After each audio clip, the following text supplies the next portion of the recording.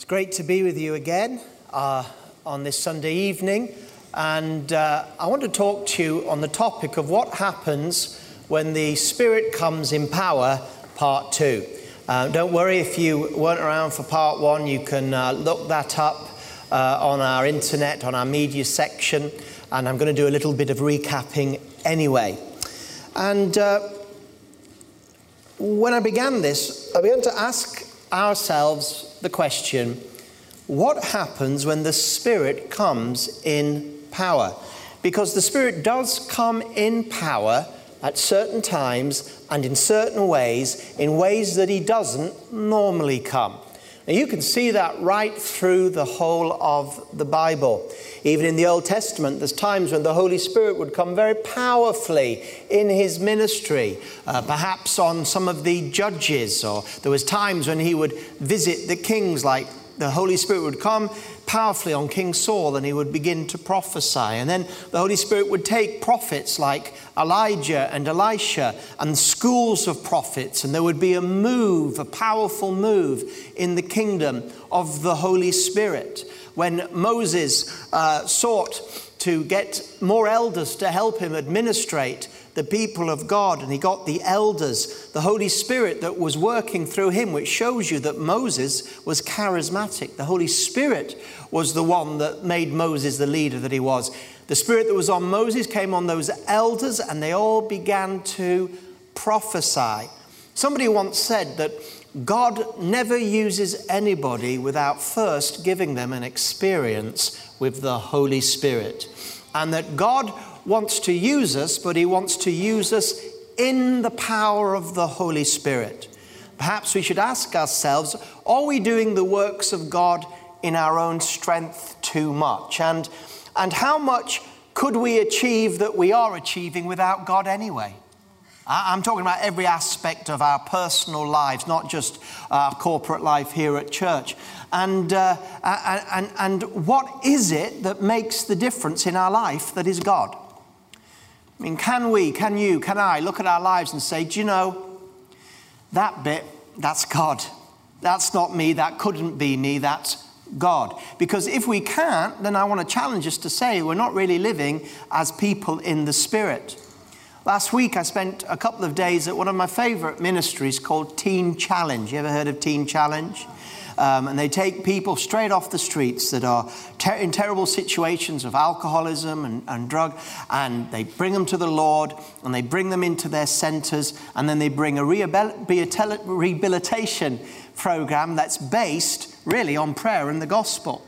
And so I was there with them, visiting for 2 days and teaching them and doing some teaching to the whole of them, and then also in their leadership academy. And they'd asked me to speak on the subject of revival, which is when the Holy Spirit comes in power. And I gave them all a copy of my book, and you can get hold of this for £3, and you can also get electronic versions.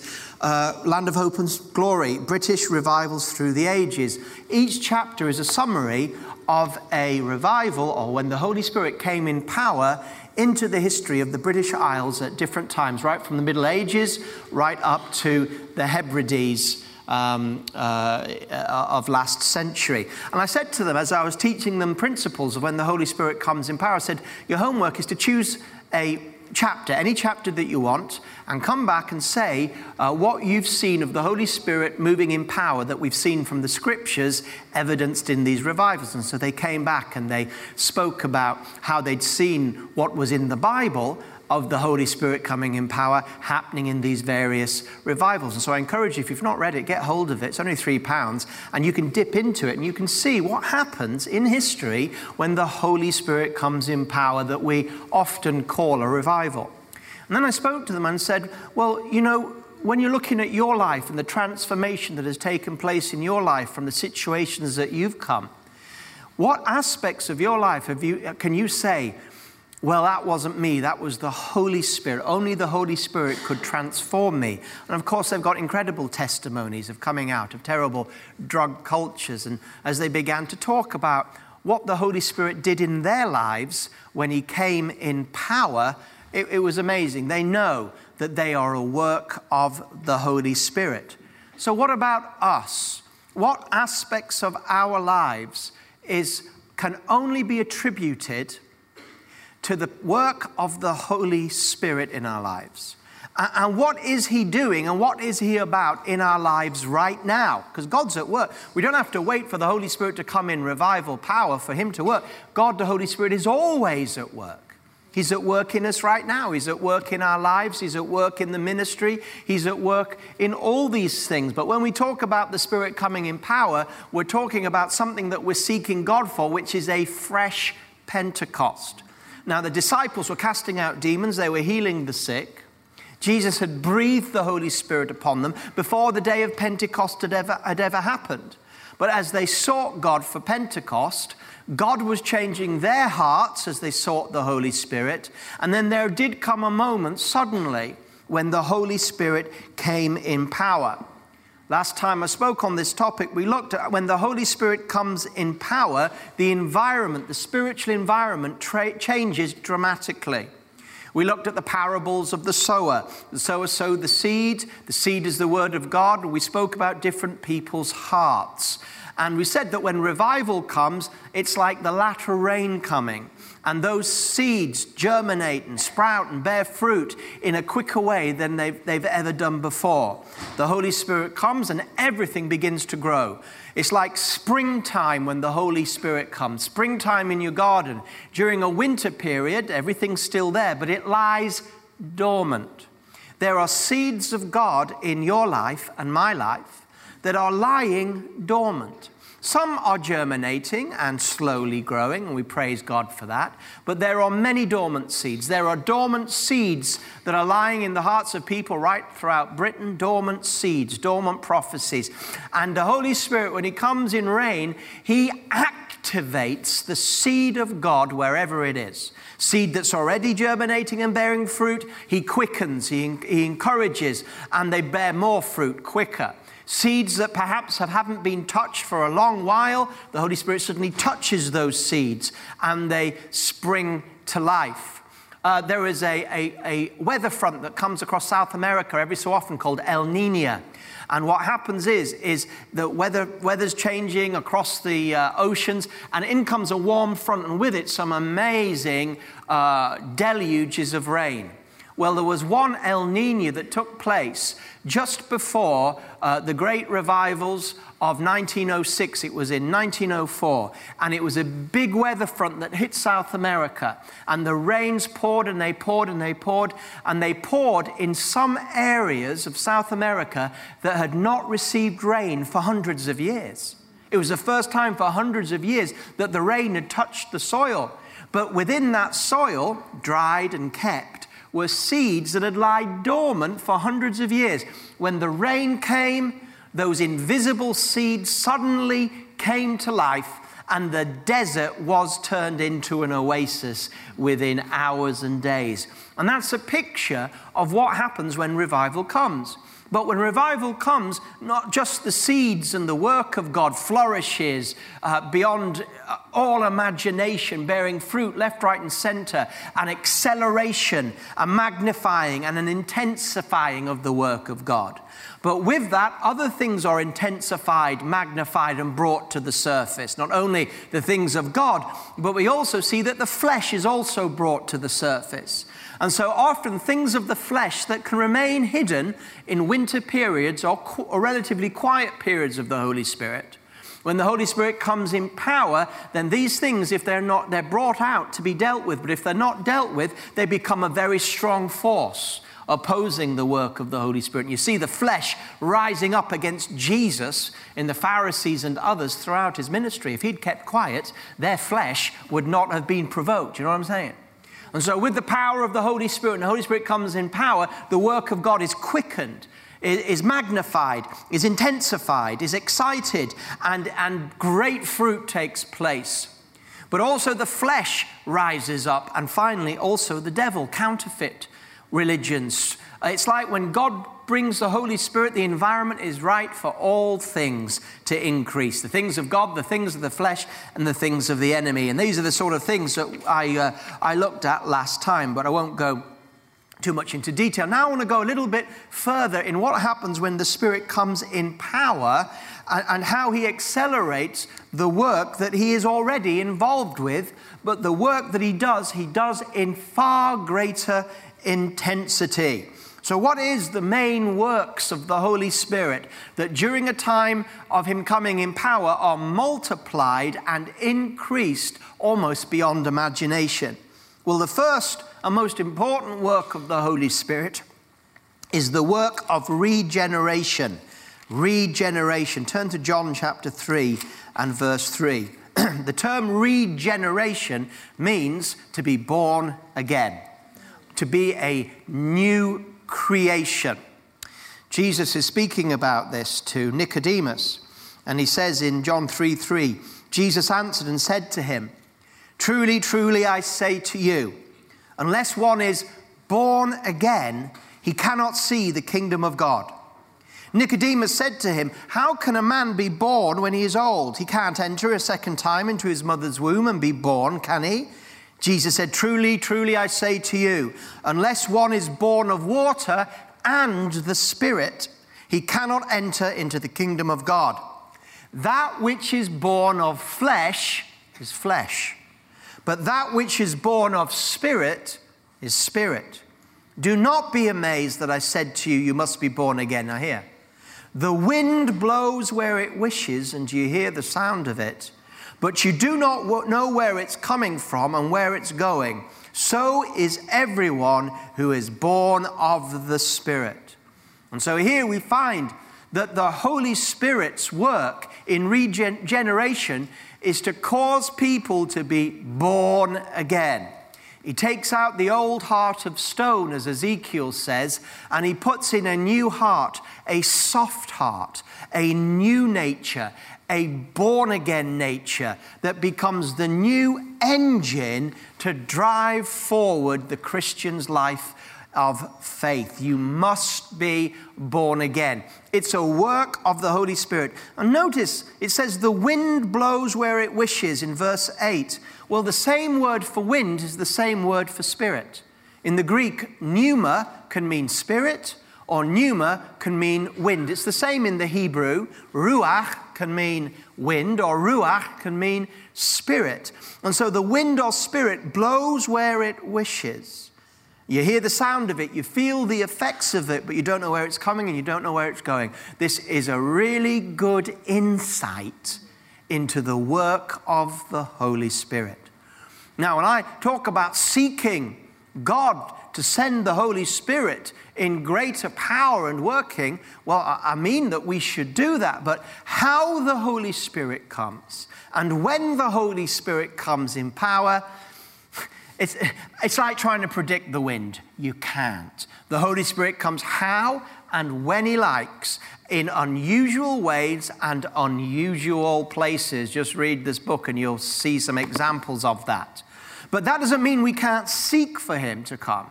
In fact, in Luke 11, it starts talking about the Our Father prayer. It then goes in to encourage people not to give up praying the Our Father prayer. And like the man at the middle of the night who knocked on the door for bread because his friends had come and the neighbor didn't want to give him any because it was late at night, but out of embarrassments and shame, he gave it him anyway.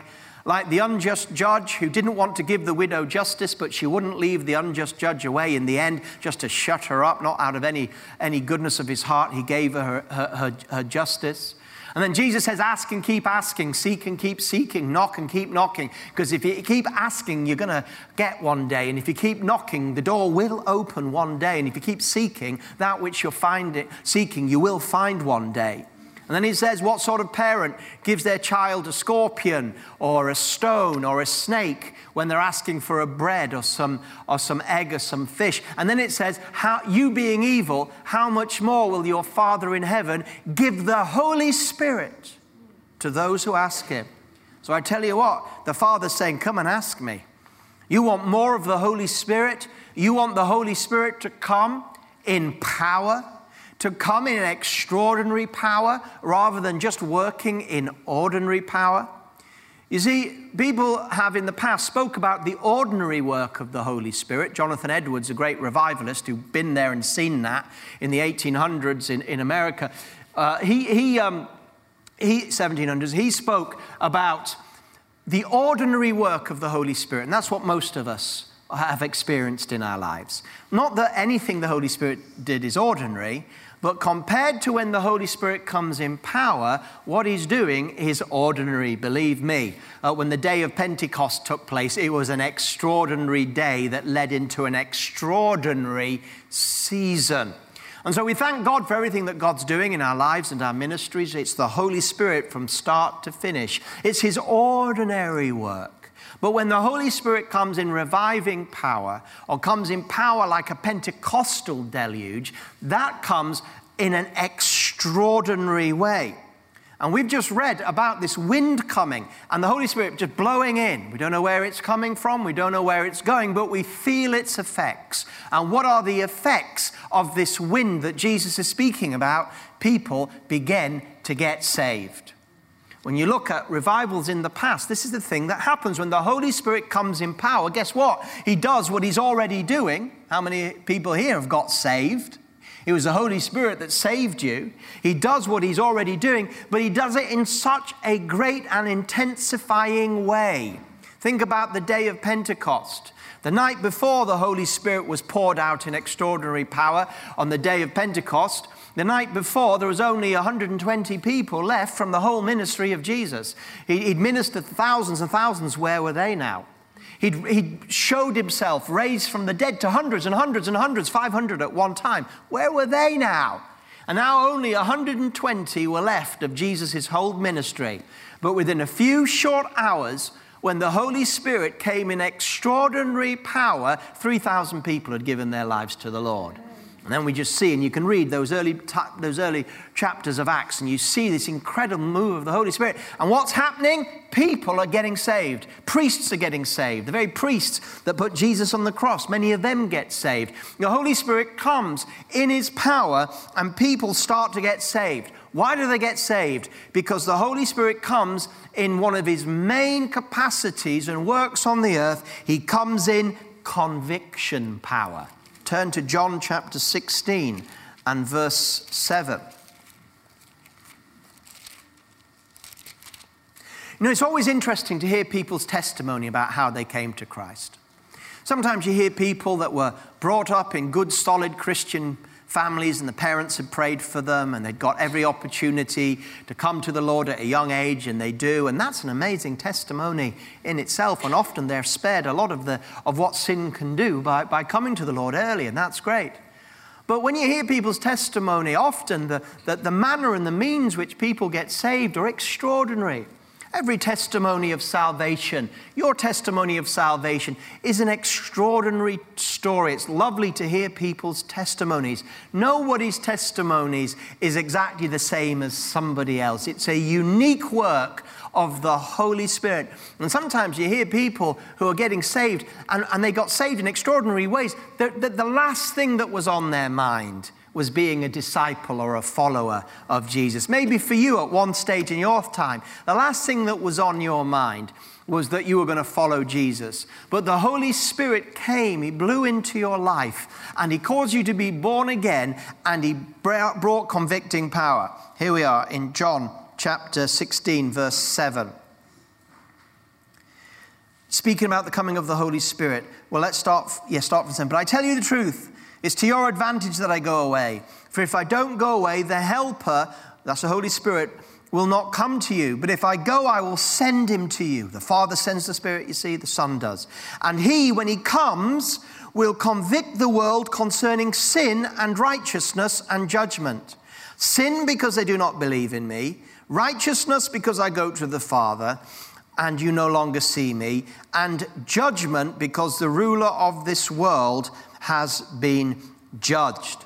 And so here we find that the Holy Spirit, when he comes and does his work, he convicts people. Most of us here in this place tonight are here, and we're Christians because the Holy Spirit convicted us of sin, righteousness, and judgment. It was his work. Now, this word convicting is a very powerful word. It means convincing. convicting to a result. It's not him coming and suggesting. And the Holy Spirit I will send, and he will suggest to the world concerning sin, righteousness, and judgment. He'll suggest concerning these things. It's not that at all. The word is strong. It is he will convict, he will argue, and he will convince those people that he convicts in the world. He will convince them utterly and totally of the fact that they are sinners, that Jesus died for them, and that the devil and this world has been judged. That's what it is. Whoever the Holy Spirit comes in power upon, in his convicting power, will be saved. Thank God they've got no choice in the matter. When the Holy Spirit puts his finger on your life to convict you, he doesn't take his finger off until he has brought you through. This is the work of the Holy Spirit. And so when the Holy Spirit comes in power, guess what? Many, many, many more people get saved because the influencing work of the Holy Spirit in convicting power and in regeneration power is being multiplied, intensified, and magnified. That's why when you read about any revival in any place at time, you suddenly begin to see, like the day of Pentecost, that hundreds and thousands of people suddenly come to the Lord in a very short time. People who had no interest in God at all of a sudden have an interest in God that causes them to give their lives to Jesus. What's happened? The Holy Spirit has come sweeping in, and he sweeps people into the kingdom.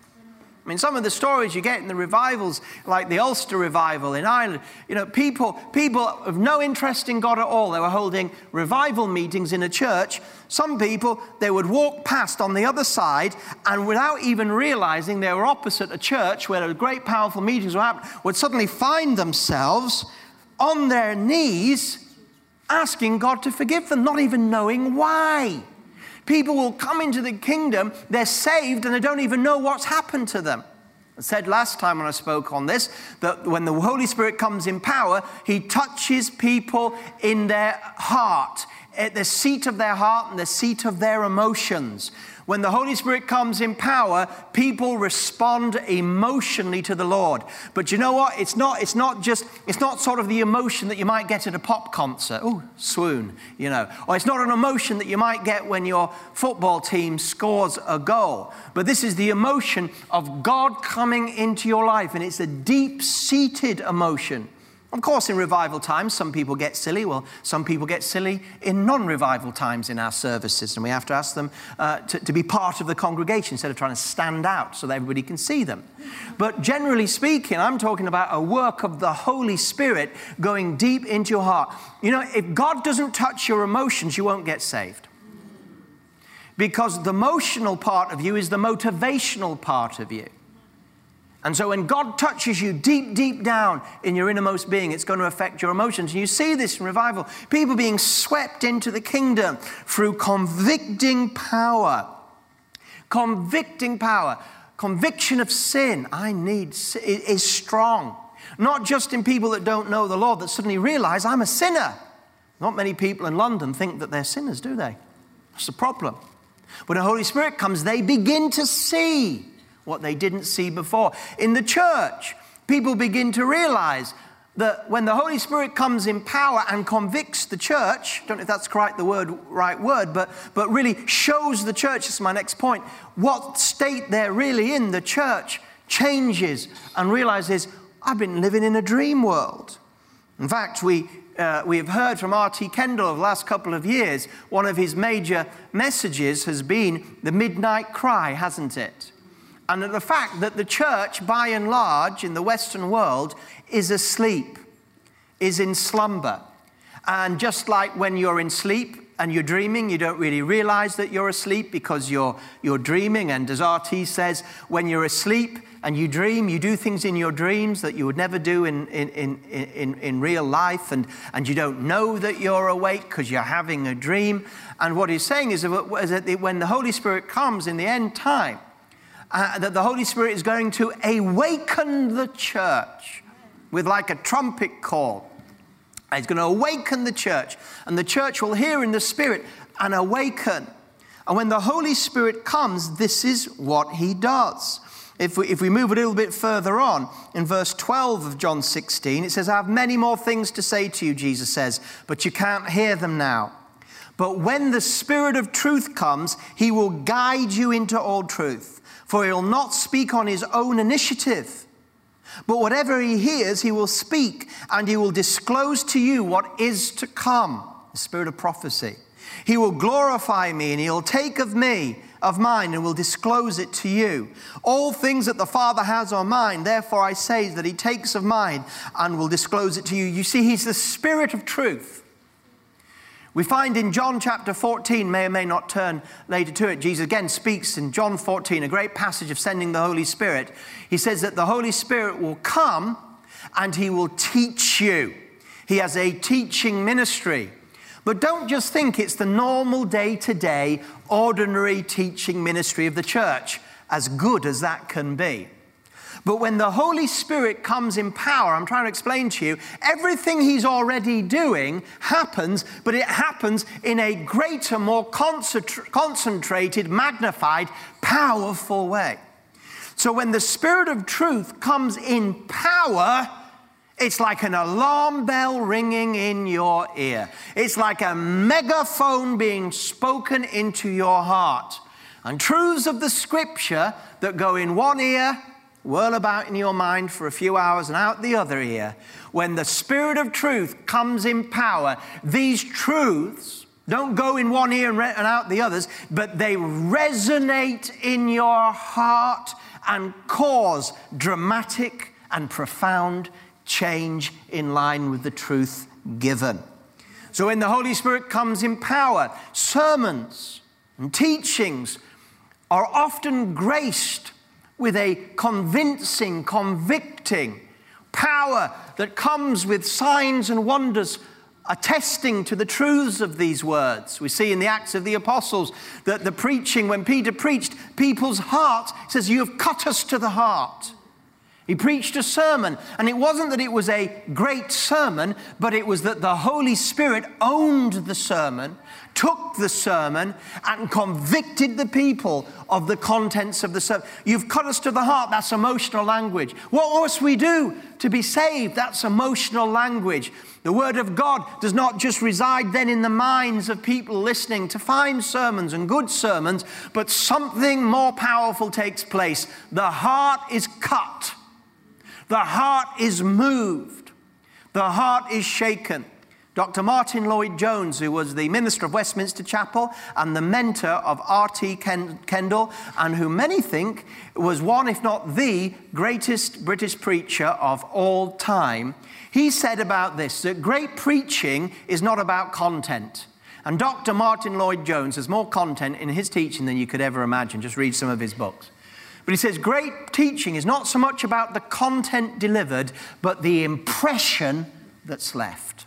The impression that's left. You go into a Holy Ghost meeting and the sermon is preached and it may have some great points, but when you go away, the Holy Spirit has made an impression on your heart and life that brings about change. Notice here as well in this verse 12 following in John 16, it's talking about he'll take from me. He won't speak of his own, but whatever he hears, he will speak. Whatever he finds, he'll disclose. He'll take of me, says Jesus, and give it to you. All things of the Father are mine. That's why I say he takes of me and discloses it to you. What is the picture here? The Holy Spirit is our connection to the power of heaven. He is the executive in the Trinity at the moment. And he comes to bring the executive power of the kingdom of God from the throne room of the Father and the Son into and to manifest on the earth today. The Holy Spirit is our link with the powers of heaven. And so here in this passage it says, he listens to what Jesus is saying. That this is right now. The Holy Spirit is everywhere, you know that. The Holy Spirit right now is listening to what Jesus is speaking, what's on the heart of the Father. He's listening to what Jesus is speaking to the Father. Wow, that's powerful. He's listening. And he is depositing what he's hearing in the church. But when he comes in power, I tell you what, when you read of times when he comes in power, when you look at the Acts of the Apostles, it's like there's no distance between heaven and earth. It's like the windows of heaven are not only open, but it's like heaven begins to descend down to earth. It's like the difference between being on earth and being in heaven is just a thin veil instead of a big brass wall between us and heaven that we have to break through. And the powers of the air are pushed aside. And it's what we call, you ever heard the phrase open heaven? There was an open heaven. Well, an open heaven is when the Holy Spirit comes in power, and what he is bringing, he is amplifying exactly what's happening in heaven, and he is depositing it on earth in great power. So communion with God is more powerful.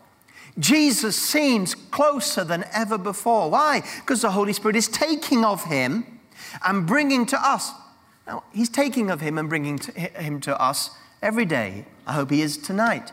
He's taking from him and touching the preaching and our Bible reading and our worship. He's doing that all the time. But what I'm trying to say is that when he comes in power, that is like ordinary compared to when he comes in power, and it's like the heavens are opened above us. Angelic power is moving and Holy Ghost power is coming. And it's almost like the words, it's almost like Jesus is really in the house. Not, oh, Jesus is in the house, yeah. No, Jesus is really in the house. There's an intensifying of the presence of heaven, the powers of heaven, the kingdom of heaven. God's will happens in a moment. People are awakened and attuned. The church is sobered. Because another picture of the church during ordinary times is not only that it's asleep, slumbering along, doesn't really realize because it's never felt the Holy Spirit come in power. This is why every new generation needs to have its own upper room experience. Call ourselves Pentecostal, don't believe it. Take it as a prophecy, not as a fulfillment. We're pre-Pentecostals. If we were Pentecostals, our worlds would be turned upside down and we'd be turning London upside down and the world upside down. This is not to accuse us of not doing our work, but I'm saying we can't do it without the Holy Spirit. But one thing we can do is we can seek him for it. In fact, seeking him for it will bring it. The Father says, you being evil, how much more will I give the Holy Spirit to those that ask and keep asking, seek and keep seeking, knock and keep knocking, and the Holy Spirit will eventually come into your life in power. He will. Father's promised it. As much as a dad and mum will give a bread to a hungry child, God the Father will give the Holy Spirit to those that ask, but keep asking. Seek, but keep seeking. Knock, but keep knocking. Keep knocking, the doors of heaven will be open. Keep seeking. One day, suddenly, out of the blue, a wind is going to blow in your life and circumstances, and you'll go, my God, what is this? The Holy Spirit has come in power. Ask. And one day, asking and asking and asking, you're going to be asking, and one day your hands are going to be full. They're going to be so full of the Holy Spirit, you won't know what to do with yourself, because God has promised that if we ask for the Holy Spirit to come in power and continue to ask, how much more will the Father in heaven send the Spirit to those? He's saying this because he knows we have to press in. It doesn't come automatically, because I tell you what, the Holy Spirit is too precious to come automatically. And the Holy Spirit causes us to long for him before he comes. Because one of the problems in revival is this. Often revivals only last or only have an effect on one generation. Because the next generation that comes through, they're born into revival, they take it for granted. They take it lightly. They think they can put their hand on the ark to steady it. They think it's their birthright. They don't do anything about it. They've been birthed in revival. They've seen it all. In fact, they are a bit bored with it. And often the next generation can be distracted and think, oh, the world looks quite good. Because they've had so much and they've paid and they've desired it for so little. So every single generation needs to redig the wells of revival. The most healthy thing for you to be is a seeker of the Holy Spirit. In fact, God does as much. Let me say this again. God does as much in your life as you seek him as he does when you find him. That's why he continues to allow him to seek him. He could give us great powers of the Holy Spirit. I mean, we have the Holy Spirit, but he could give us great power of the Holy Spirit immediately. But we're not ready for it. He wants to prepare us for it. Every generation of Christians has to have their own upper room experience. And guess what? It's usually about 120. It's usually about 120. So we get this convicting power. We get this taking of Jesus and bringing Jesus closer to us. And when the Spirit comes in power, now it doesn't have to come. He can come. Sometimes this Spirit comes in power on an individual in a private devotional life. It's not all or nothing. If you seek him, you will find him. He will sober you. He'll cause you to come awake. You'll see things in a heavenly perspective instead of an earthly type of haze. Another thing the Holy Spirit does, and does even greater when he comes in power, is he searches the heart. He searches the heart. Let's go to 1 Corinthians chapter 2. The greatest work of the Holy Spirit is not signs and wonders. He does signs and wonders. That's a sign of the Holy Spirit coming in power. But those signs and wonders are to get people's attention. But 1 Corinthians chapter 2, we hear a work of the Spirit.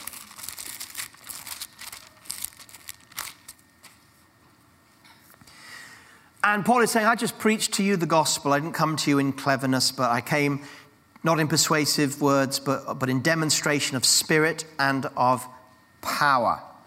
And then here in verse 10, for to us God revealed them through the Spirit. For the Spirit searches all things, even the depths of God. For who among men knows the thoughts of a man except the spirit of a man, which is in him? Even so, the thoughts of God no one knows except the Spirit of God. Now we have received not the spirit of the world, but the Spirit who is from God, so that we may know the things freely given to us by God. Which things we speak, not in words taught by human wisdom, but in those taught by the Spirit, combining spiritual thoughts with spiritual words. But a natural man does not accept the things of the Spirit of God, for they are foolishness to him, and he cannot understand them because they are spiritually appraised. Now here we find that one of the great works of the Holy Spirit is to search our hearts, to search the things of God, and also to search our hearts so that we can have a proper appraisal of who we are. In your New Revival Times, read an article by Colin where he's basically speaking about appraising ourselves of where we are spiritually, which is very important. Well, appraising ourselves, this is a work that we do with the Holy Spirit. Search me and try me, Holy Spirit, and see if there's something in me that is not of God. Show me, Lord. Lord, help me see the plank in my eye rather than me seeing the speck in others. This is a powerful releasing work of the Holy Spirit that comes and searches and works in our heart. He pours the love of the Father into our hearts. The main work of, when in the revival, you'll see many things. You'll see emotional reactions to the power of the Holy Spirit. You'll see physical reactions to the power of the Holy Spirit. People might faint under the power of God. They might be filled with joy. The many things happen when the Holy Spirit comes in power, but his main work is in the heart. And when the Holy Spirit comes in power in a church or a country or even in an individual life, and on this I want to close, we have to know that it'll be shake, rattle, and roll. In fact, that was the title of a leaflet Colin did on what happens, the effects of revival that you can see when the power of God comes. I told you in the last sermon, it can be a very messy business. A very messy business. Why? Because the things of God are intensified, but the flesh rises up and the devil counterfeits. That's why in a proper revival meeting where the Holy Spirit is poured out in power, you're going to see things. You're going to see the work of God. You're going to see silliness of the flesh, and you're going to see the work of the enemy all mixed together. That's what the Holy Spirit does. That's what he provokes. And don't be frightened when you see these things. God brings everything to the surface so that nothing can be hidden and everything can be dealt with in the day when the Holy Spirit shines his torch on what's going on in planet Earth. But during this time of great powerful moves of the Holy Spirit, of great visitations of the Holy Spirit on an individual like yourself or a group or whatever way he comes and to whom he chooses that seek him. During these times, what we have to do is we have to focus on the main work of the Holy Spirit, which is maturing disciples. That's what he's doing this for. He's not just bringing people into the kingdom, he's bringing people into the kingdom to be disciples of Jesus. The moment that you are born again, the Holy Spirit, his greatest work and what he's working most greatly to do is to produce in your life the fruit of himself, the fruit of the Holy Spirit. And this is the problem with nearly every revival that you see. People get swept into the kingdom by the power of God, but then they're not discipled or taught the fruit of the Holy Spirit. Great gifts are displayed, prophecies, miracles, salvations, signs and wonders, prophecies. All these things come in great power when the Holy Spirit comes in great power. But what the Holy Spirit is really trying to do is mature those that have just become new babes in Christ. The fruit of the Holy Spirit. When the Holy Spirit comes in power, it's time to dig deep with the Word of God. It's time to see not only love, joy, peace, but also patience and endurance, long-suffering, generosity of heart and an openness, a kindness to all that are around, especially those that are in the flesh and persecuting you at the moment. A faith in God and a faithfulness no matter what comes by. A gentleness that knows how to wield power for the benefit of others and not one's self. And also a self-control that comes from the fear of the Lord and wanting to follow him. These are the greatest things that the Holy Spirit is doing when he comes in power, to produce love for God and love for one another. And that is the goal of revival. However, as I've said, you'll find that in nearly every account of revival, although there's great manifestations of love, it's not the focus of those going through the revival. And therefore the revival comes very quickly and often goes very quickly. And masses of people that come to Christ, all of a sudden they drain away. Even Jesus, remember? Even Jesus, hundreds and thousands of people began to follow him. But by the end, when he began to call on discipleship, take up your cross and follow me, 5,000 went to 200. Began to preach a message. You have to drink my blood and eat my flesh. Purposely offensive, purposely not explaining it. And by the end of that, thousands and thousands who've ate the bread and enjoyed the miraculous, thousands left him. And Jesus turned to his disciples and said, "Are you going too?" They were all that were left. And Peter basically said this, my translation, "We would, Lord, but we've got nowhere else to go." Which is, we've got nowhere to go, Lord. Well, show us somewhere and we will. You see, when Jesus began to do to the crowds, that's what he was focused on. As soon as the crowds came in revival, Jesus began speaking about the weightier matters of love, justice, dealing with one another's relationships, the Sermon on the Mount. Anyway, these are some thoughts on the type of things when the Holy Spirit comes in power. And you say, well, why are you talking about this? Well, I'm hoping that he will come in power. When? I don't know. Sooner, I hope, rather than later. And I'm hoping perhaps, that some seeds have been sown in your heart for desiring the Holy Spirit to come in power. Maybe you've never thought about the Holy Spirit coming in great power. Maybe all you've experienced of God is all that you think that there is. Read some of this. Go out and find out what God's done before. We thank God for everything that he does, but there's so much more. Wouldn't it be awful if we here today and you watching on TV The first revival we ever tasted of was when we went to heaven. Wouldn't it be great if somehow the Holy Spirit could work in our hearts and we bring the days of heaven to earth, that we experience one by ourselves and together. And let me tell you something, there's nothing in this earth for you. There's nothing in this earth for you.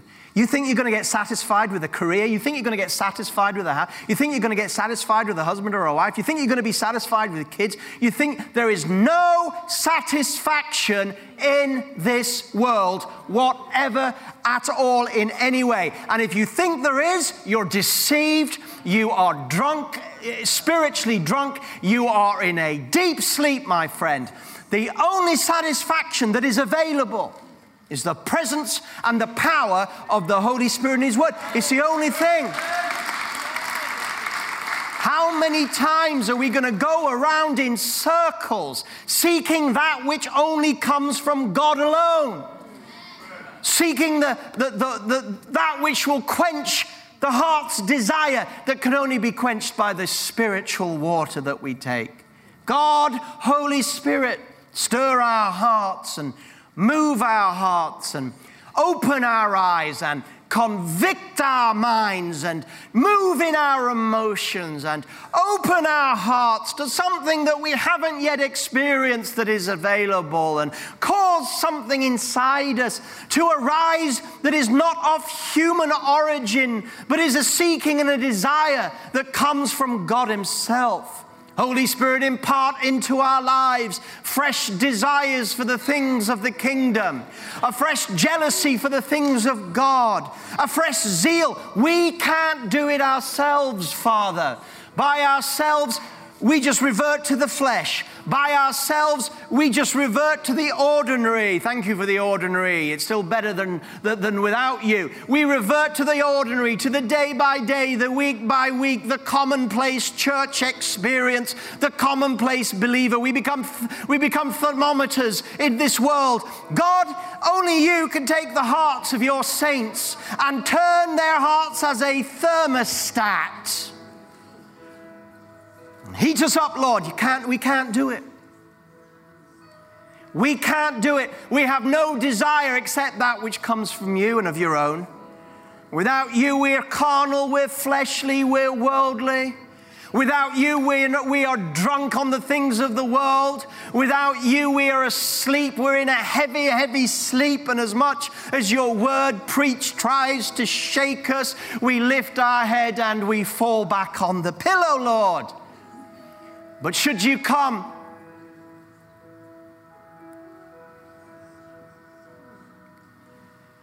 and begin and increase your workings in our hearts in these days,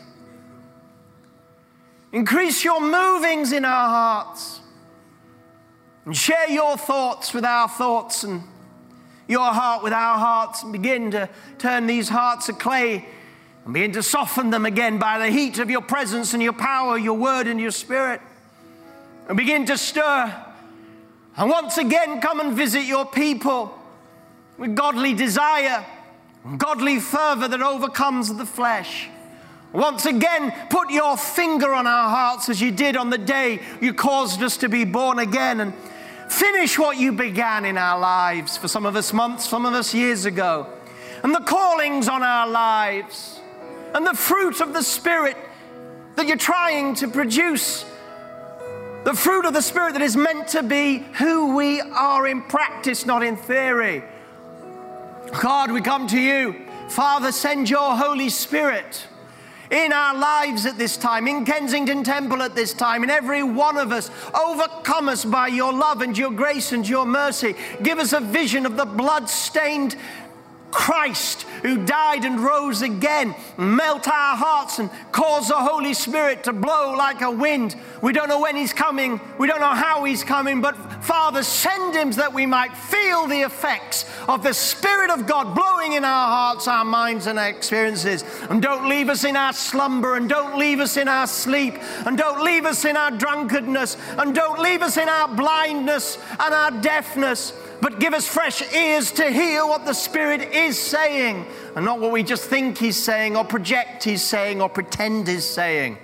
and cause us to take stock of our own lives by the power and grace of Almighty God, that we could see the stains that are in our lives, but not so that we're discouraged, but encouraged that what you show us, you will heal in our hearts. And stir us by the power of God. And let God come again to Kensington Temple in power. And God come again to Kensington in power and in might and in the Holy Ghost. And God come again to the streets of London like you've done before, into the households and the neighborhoods, into the boroughs and the town halls, and the places of policy and the places of rule and the pubs. And come again, Holy Spirit, to London. Meet us and greet us and change us, and have mercy on us, and hold not our sin against you. But Lord, overcome our sin with your grace and your mercy. Father, send your Holy Spirit to your church. Send your Holy Spirit to your church in Britain. Send your Holy Spirit to your church in Europe, and cause a maturity to come. Mature us and multiply us and mobilize us, and take our flesh out, and let the heart that you've placed in us, the new divine engine, the born-again engine, fire it up on all cylinders, Lord. And that old engine that was no good, that broken, fallen engine of the old man, oh God, may it be put out of action, rendered powerless. It can't produce anything but, Lord, the new engine of your Holy Ghost inspired, born again people. God, cause the nature of your born again people to be fired up, turbo boosted on all cylinders. Oh God, bring forth the born again anointing. That which is hidden beneath the flesh, let it fire on all cylinders. God, will you move on your church once again in mercy and power? Cause us to be in a place where we'll be able to carry the type of things that you want. In a place where the power of God will not be used for self or promotion. God, you'll raise us up as a new generation, young and old, but a new generation, a new Pentecost generation. God, we can't do it. We cannot do it. We are totally and utterly devoid of our own ability to do any of these things whatsoever in any way. That's why we call on you, and believe that even our calling on you perhaps is you doing a work in our lives. Let's stand together.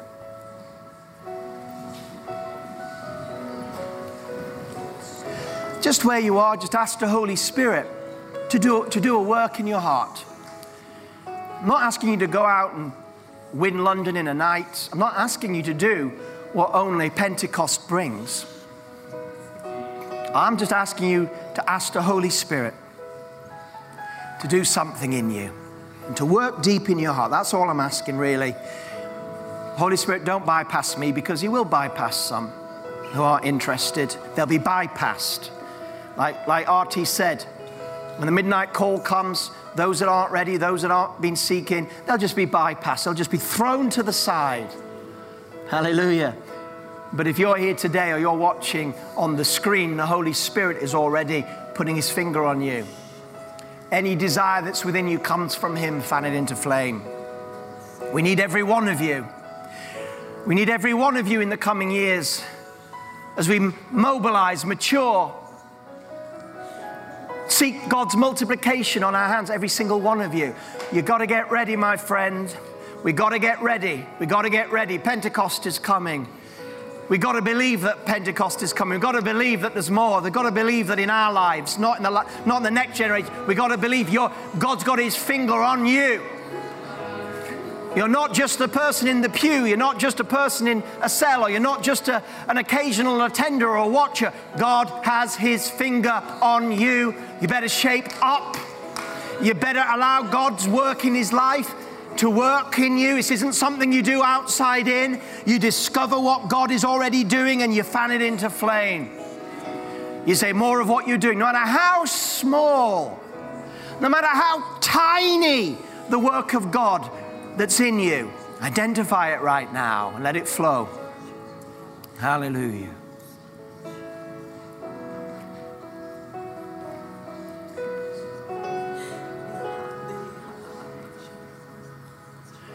The days of preparation are not just preparation for days, but The days of preparation are the days of the Holy Spirit. They're sweet days. Sweet days. Because it's the work of God today. Sweet days. Holy Spirit, work inside our hearts. An increased work. An intensifying, magnifying work in every single one of our hearts. Only you can do it. Left to our devices, we'll leave today and we'll be cold by tomorrow. But Lord, we believe that you're not going to let that happen. You're going to keep going. And Lord, if we take 3 steps forward and 2 steps back, that's 1 step forward. We understand there's times when you ebb and you flow.